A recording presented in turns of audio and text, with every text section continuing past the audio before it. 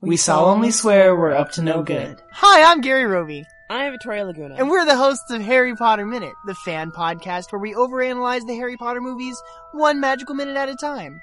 Join us as we argue about whether or not McGonagall would meow at Dumbledore. She wouldn't. As we ponder just how much Harry's fortune is worth. Just $40. As we guess how much mileage one gets out of an Ollivander wand. 100,000 jinxes. As we detail the ins and outs of Hogwarts Castle. It's only a model. Join us Monday through Friday, only from duelinggenre.com.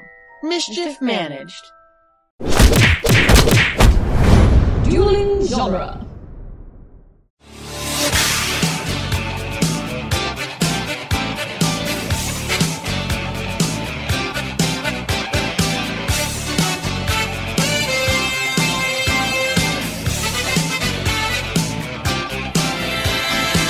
Hello and welcome again to Back to the Future Minute, the daily podcast where we review and analyze the movie Back to the Future Part 3. One spelunking minute at a time. I'm Nick Jimenez in the news. I'm Scott Corelli. Spelunking? Really? I guess they're not technically spelunking. Yeah, there's no what are those things? Casters? Canister? What are those? Catacombs? Anyway, Michael Gorman's here with us. Hey, hey guys. Thanks for popping me into this riveting conversation about Spelunk. What are those things called? The things that you put the wires through that work as like a little pulley system? What are those called? Carabiners? Carabiners. That's the word. That's what I'm here for, guys. All right, see you next time.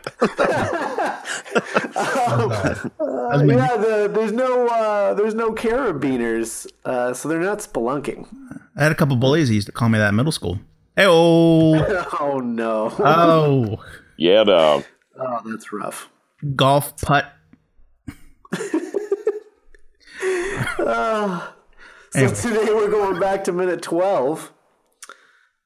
Which starts with Doc talking about how he spent weeks of planning but didn't even get this far. And they're like maybe 10 yards into the mine. Yeah. In reference to his attempt to get to the center of the earth, and ends with the DeLorean on blocks wrapped in a tight tarp. Yeah. Tight tarp. Tight. Yeah, so the idea of a 12-year-old Doc reading Journey to the Center of the Earth and just being like, I'm going to go for it. Yeah, I could do that. I'm going to do it. This. I'm going to do it. I'm going to dig to the center of the earth. I'm going to dig to the center of the earth. Weeks of planning. Yeah. Yeah, what did he do for those weeks? I don't know how you plan for... Okay, first of all, I don't know how you plan as a 12-year-old. I don't know how you plan to get to the center of the earth. And I don't... But at the same time, I don't think weeks is long enough to plan for something like that. Yeah.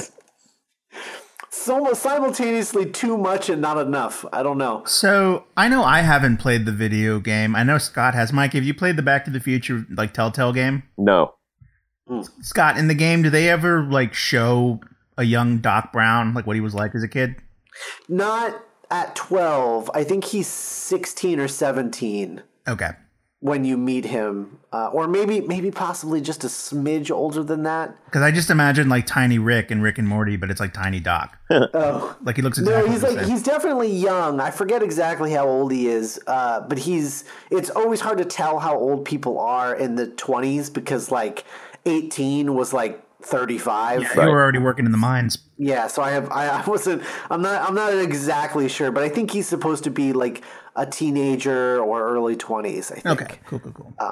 But actually, it's funny that you bring up the video game because there's actually a contradiction here because as Doc goes on this tirade about Jules Verne and how reading Jules Verne's books, specifically his first book, Doc's first Jules Verne book, 20,000 Leagues Under the Sea, made him realize that he had to devote his life to science. But this is actually in direct contradiction with the video game, which is a Bob Gale joint. He had a hand in writing it, crafting the story, and it's everything. weird that that's how he titled it at the beginning of the game. Yeah, a Bob Gale joint. Yeah, in like spray paint font. Yeah, but there's a contradiction because in that there's a part in the game where Marty has to convince Doc to go see Frankenstein because that movie is what inspires him to become a scientist. Well, I mean, whenever, like, if I don't really have like a single movie that made me want to like be a filmmaker. I mean, it wasn't just Batman. It was like It was like 3 or 4 things like in succession. You know what I mean? Right. Yeah. Yes. I could kind of chalk that up to just him being caught up in a memory. Mm-hmm. Right.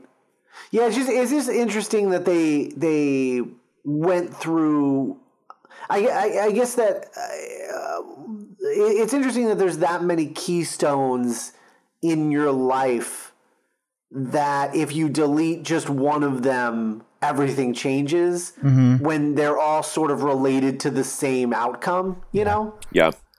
Mike, is there like a thing in your childhood or like young adulthood, like, because you're an actor, writer, comedian, performer, is there like if your dad hadn't have taken you to this movie, or like if you hadn't have been in that school play, right? Is there something that you think was significant enough that you wouldn't like be where you are right now? I think I'm in your camp. I think it was probably a mix of a ton of different things. Mm-hmm. I mean, definitely like not a specific thing, but like anything like Will Ferrell did, right? At that when I was coming up and watching him on SNL, and then Old School was like, oh, I want to do that. That looks like fun. Totally. Scott, do you have something that like if X hadn't have happened, you might not be podcasting right now? Podcasting? Or anything, you know what I mean? Because it's all kind of in the same pool. Yeah, I mean, for me, it's definitely I know my keystone was the pilot episode of Dawson's Creek. Nice. Oh, that's awesome. Yeah, I mean that was the thing, because I didn't know that you could make movies before that. Oh, right. You told me this. I didn't know that was a job you could just have, and that like I kind of vaguely knew that people made movies, but I didn't understand that anybody could do it until that pilot episode of Dawson's Creek. Well, if Dawson can do it, then right, exactly. Yeah. If that whiny little Jagoff can make movies, right? Why can't I? Yeah. He lives in a creek, for heaven's sakes. Right. You know what's also, really? I gotta give it to Bob Gale, who I presume is the main creative force behind these 2 sequels, because since he is the sole writer, I have to give it to Bob Gale because I am very impressed that he chose Jules Verne over the obvious counterpart of H.G. Wells. Yeah. Mm-hmm. I guess there's something so romantic about the work of Jules Verne. Mm-hmm. I don't know. That's what I like about it. Because you're right. Because I think when we talked about Doc's propensity for certain types of scientists, we talked about Doc being sort of a populist inventor and liking populist inventors. A Spielberg more than a Kubrick. Right. And so he likes Einstein, and he likes Edison. He likes Edison more than he likes David the Bowie. other guy. David Bowie. What? No, yeah, David Bowie, right. Nikola Tesla. Yeah, Tesla. He likes Edison more than he likes Tesla. And so it makes sense that he would like the less scientific of the two. Because like H.G. Wells, while he is a science fiction author, he kind of leaned more toward the science, I feel like, whereas Jules Verne is more of like a science fantasy, like adventure author. And so like I like that juxtaposition. I like that they went with Jules Verne because he's a dreamer, and H.G. Wells is less so. Right. Like H.G. Wells always seems like, oh, wouldn't it be cool if we invented this thing? Spoilers, it's not cool, you guys. It's not cool at all. Like, that's what all of his stories are, about how not cool science is. Whereas Jules Verne is like, isn't this amazing? Mm-hmm. Yeah. So And it makes also, sense to me. I like that. Spoiler a lot. alert, and just to pull back the curtain a second, it probably wouldn't have been good later if his kids were named HG and Wells. Right? This is my son, HG. This is HG and Wells. So, Yeah. It doesn't really work as well. This is my son H, my son G, and my daughter Wells. yeah, that through. I have 3 kids. HG and Wells. Yeah. So, Although that makes me think of like DuckTales, and I'm kind of into that. that'd be cool. Like two brothers and a sister. Right? This is my daughter, Webby. Webby. So it's funny. We were talking about Jules Verne kind of being the spirit of adventure and whatnot. His first published novel in 1863 was called 5 Weeks in a Balloon,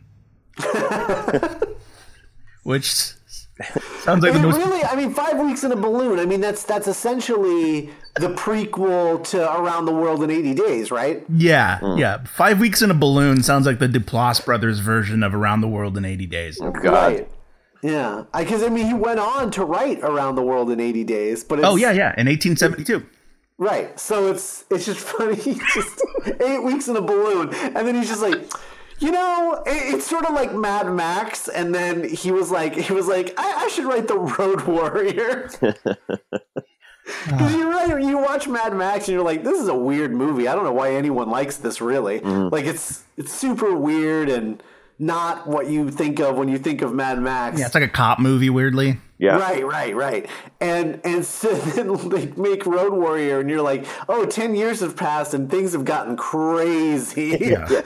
Yeah, the world. And now these movies are awesome.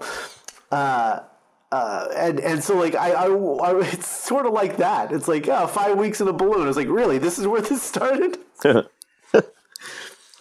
Yeah. Because 80 days. How many weeks is that? Well, 30 days is a month. Right. So 60 days would be 2 months. So it's like almost 3 months. Almost 3 months. So it's like 4, 8, about 9 or 10 weeks. 10 weeks in a balloon. Mm-hmm. Yeah. Yeah. It is the sequel. 10 weeks in a balloon. Mm-hmm. Yeah. Yeah. That's good. That's good. So we talked about yesterday how Marty is very, very determined to keep the train rolling, so to speak, because he just wants to go home. And Doc is going on this whole tirade about Jules Verne and what inspired him to become a scientist. And Marty is just like, hey, look at this thing over here. He's just so not listening. Yeah. Presumably because he's already heard all of this before from his Doc. Oh. And this Doc has never spoken to Marty before, really, like to this level. And so he's telling Marty for the first time, but Marty is hearing it for the second or third time, And I like how patient Marty is, but he's like not telling Doc to like shut up, but he's also not. He's like, we've got, priorities. Like, come on, look at this thing. Mike, do you have any like young like nephews or nieces? No, I have nieces by marriage. Okay, well, But they're older. They're like in high school now. Oh, gotcha. So like the only experience I have with like kids, like young kids, are like my 2 nephews and like I guess cousins. But yeah, it's just kind of that deal of where you just kind of let them talk themselves into exhaustion. Right. Yeah. You're like, yeah, tell me all about every wrestler in the WWE. Yeah. Yeah, it's like that scene in Jurassic Park where he's trying to like outwalk that kid who's just like following around and telling Timmy. him all this details about dinosaurs. Yeah. Alan Grant is just like, get away from me, kid. Yeah. Did you see that? Did you see that last year? They did like a Twitter account where it was like one of those parody Twitters where it was like that character Timmy, but now in 2015, and he just has PTSD.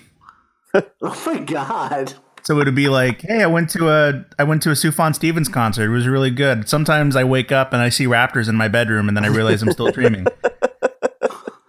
Oh, wow. And they were just all like that. And That's dark. I just remember that.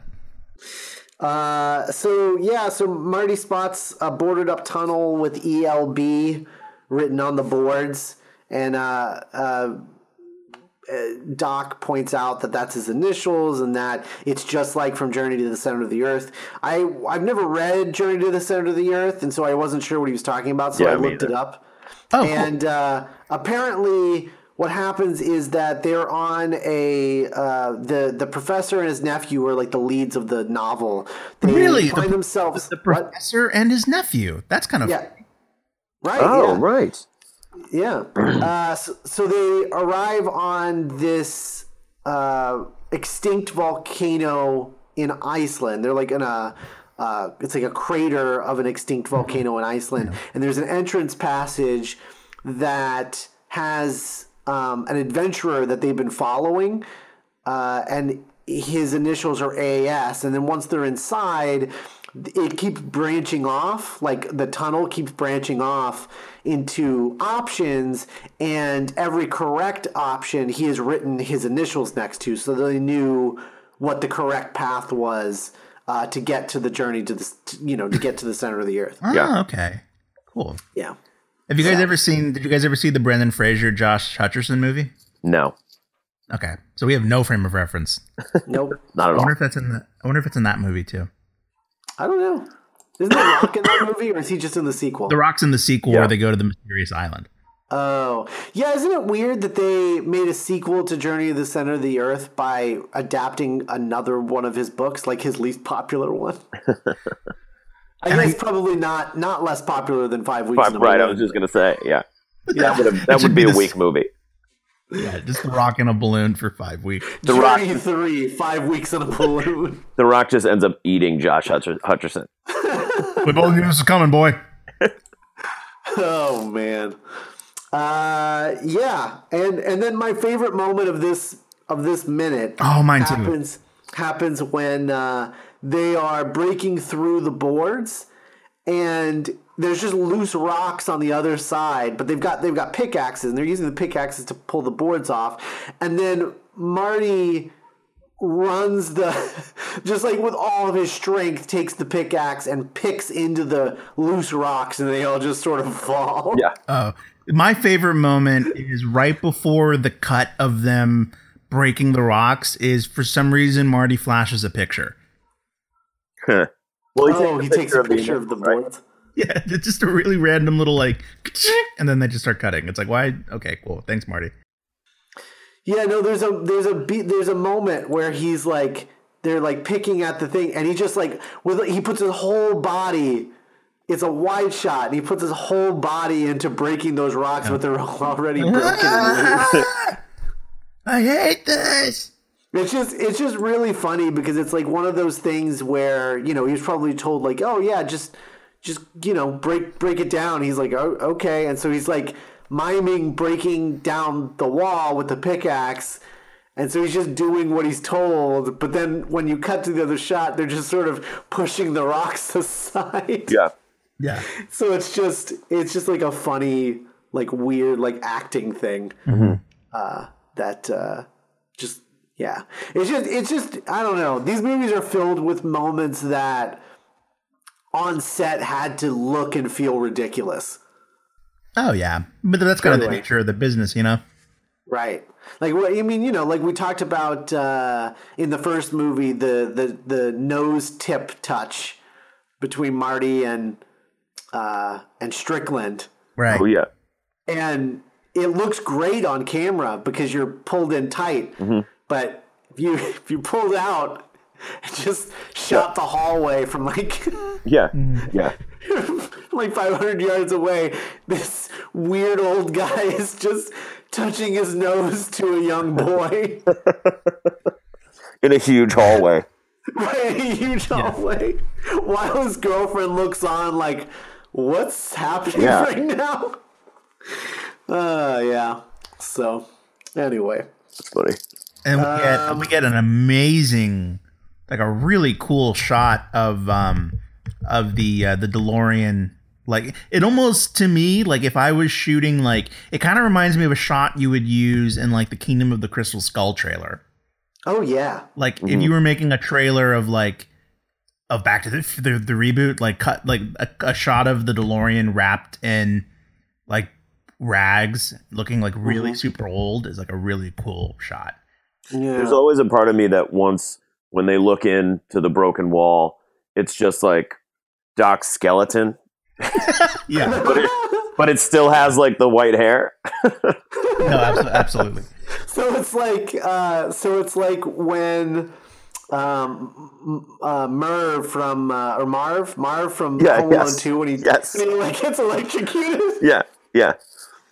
Just that random cut. Or the bad guy in The Last Crusade when he drinks from the wrong cup. Oh, totally. Oh yeah. But yeah, just Oh, like, looks like I I thought chose the car poorly, was in Marty. here, but I guess, oh shit. Looks like I chose poorly, Marty. Just a letter from RAB. Oh man. Yeah, that's all I have. I mean, I don't know this tarp or whatever. It's so tightly wrapped. Like, he meticulously wrapped this DeLorean. Yeah. Well, he's got to preserve it as best he can. Yeah, because like you can see like the pipes and like everything is very. It's like this cover was sewn from scratch to fit. It's like tailor fit for the DeLorean. It's a DeLorean glove. Yeah, it's a DeLorean glove. And the tires look separate from the rest of the car. It almost looks kind of like mummified. Yeah. Right. Yeah, it definitely looks.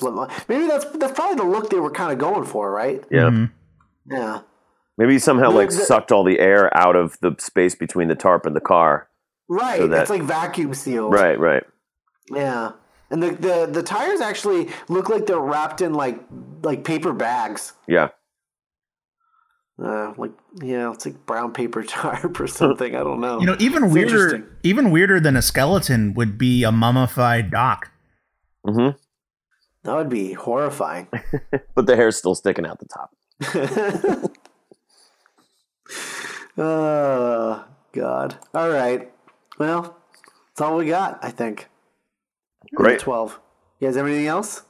No. Nope. No? All right. Well, we will be back tomorrow. In the meantime, I don't know if we started. Did we start this during the hiatus or right near the end of last season? We've got a Facebook group. It's called Back to the Future Minute Listener Preservation Society. Where we preserve all of our listeners. Yeah, we got listeners like posting stuff as they listen and memes and stuff like that. It's fun. We all get together and we talk about Back to the Future and about the show. So if you're on Facebook, go join that Facebook group. You can just search for it, Back to the Future Minute, and you'll get our main page and then probably the Listener Preservation Society, and you just request to be in it, and we'll add you. We keep it closed just to keep out the riffraff. The riffraff being spam bots, right, and porn, and riffraff from Rocky Horror Picture Show, and riffraff, literally riffraff. Rich O'Brien. So go check that out, and we'll be back tomorrow with Minute 13. Bye.